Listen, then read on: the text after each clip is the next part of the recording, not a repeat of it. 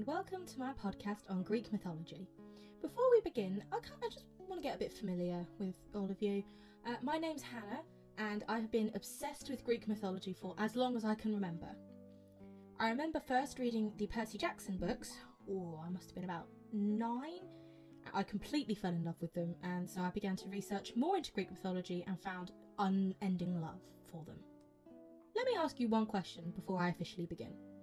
What is Greek mythology? That's the question everyone's been trying to work out for centuries and centuries. The answer is, no one knows. It's whatever really the person wants to believe in. So, if you choose to believe in Homer, the man who wrote the Iliad and Odyssey, then you believe in him. But I can guarantee you there'll be somebody else out there who's written a completely different perspective on Greek mythology. Take Stephen Fry. I've actually got a few of his books in my bookshelf, and I know for a fact he will be way different to Homer's. Without any further ado, let's begin. I am going to say 2 words to you, and I want you to write down what you think. Greek mythology. Did you think of Zeus and Hades and Poseidon? You are absolutely right. However, there are far more out there than Zeus, Hades and Poseidon. In fact, they're like generation 3, if you like. The thing that started it all, believe it or not, chaos.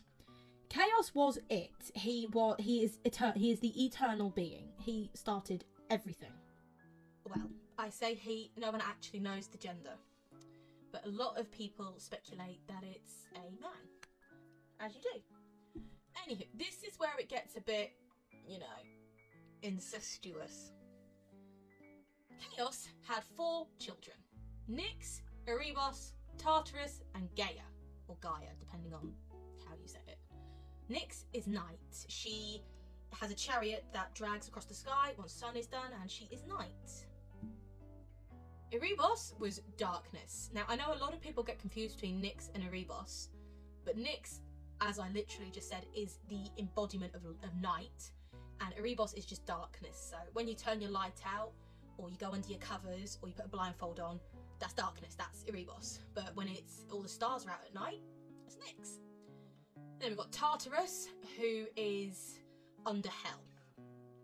Like, he holds the worst of the worst of the worst people. I will get onto this much later on, but when a monster or a bad person is slain, they will go to Tartarus and reform over the course of a few centuries or millennium in some cases. Finally, we have Gaia, or Gaia.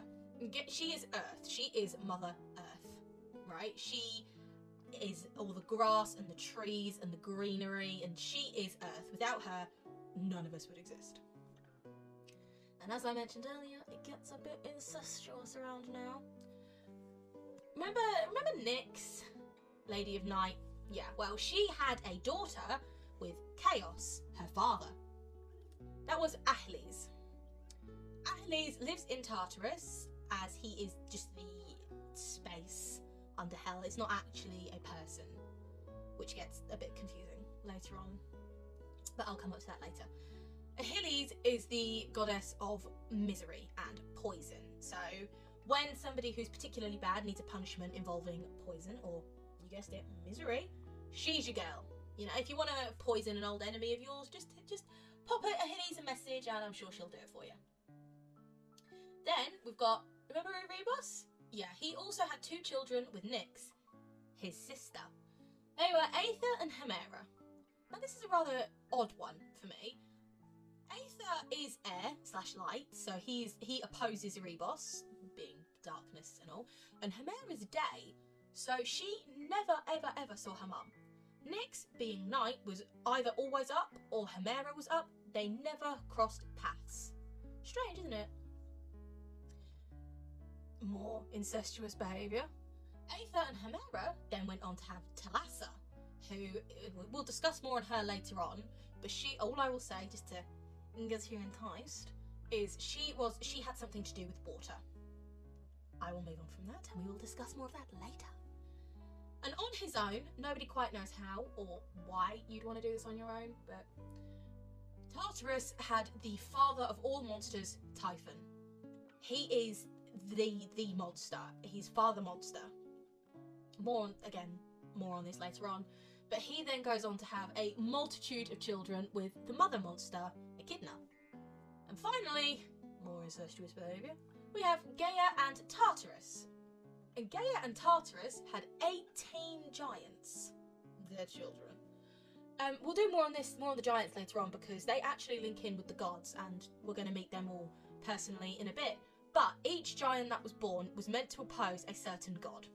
So for example, Ares, god of war, bloodshed, rah, stabby, stabby, stab. Yes, you know him? Good. One of the 3 giants that opposed him was somebody called Damocin. He was peaceful. He wanted a bit anticlimactic if you ask me. But Damocin was peaceful. He didn't want anything to do with war or fighting or bloodshed. Kind of makes it a bit pointless to oppose him, but, you know, Greek mythology is going to Greek mythology. Now we've met the Protogenoi and how hanky-panky they can all get with each other, let's go into a bit more about what they are and what they do.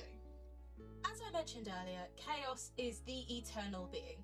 He has the complete ability to control everything and anything. Next is Nyx, and as I mentioned, she is night, and anything that is a creature or something to do with night is completely under her domain, thus making it under her control. Same applies with Hemera. She is day, anything within day, completely under her power. And now we'll do Erebos. As I'm sure you can gather, Erebos, as I mentioned, is the Protogenoi of darkness, meaning everything that's in the dark is under his control. So when you look in your cupboard and you see glowing eyes, pray that it's not a monster. Nah, I'm kidding. Monsters don't exist. Or do they? Moving swiftly on, Aether. Air and light. As I mentioned earlier, he generally does air. He's more well known for his ability to control air. So that would be winds and tornadoes and hurricanes. Anything that involves any kind of gust of wind is under his control. And next we've got the woman of the hour, Achilles. As I mentioned earlier, she's the goddess of misery and poison. So, between you and I, if you have somebody you want to poison, just hit her up and I'm sure she'll do it for you. But she won't even do it for free. Pretend I didn't say that. Moving on, we've got Tartarus and Gaia. Tartarus, as I mentioned, is under hell, which means he gave birth. Actually, I'm not going to use the word gave birth because that's odd for a dude. But he had Typhon, which is father of the monsters, and I suppose by extension you could say Tartarus is grandfather to all the monsters. He has, in an extract I read once, there was a very vivid description of when of somebody walking across Tartarus, and it was like his skin. It was like Tartarus was it, and they were walking across his skin, and like little, you know what acne, everyone knows what acne is, right? Good. All the monsters were in like these little bubbles on the surface, helping them reform after they've been killed on the surface. Ugh, gives me shivers thinking about it. Nasty.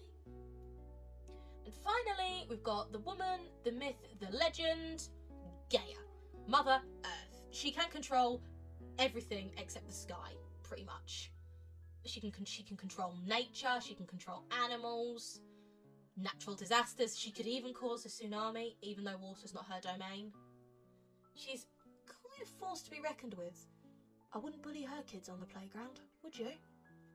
Please feel free to come back for my second part, in which I'll be discussing the Titans. Ooh. I'll give you a very quick preview. Their parents are Gaia and Uranus. And just before I shoot, if you're wondering why the name Uranus sounds familiar, it's because the Roman equivalent is Uranus. That might help jog your memory a little bit.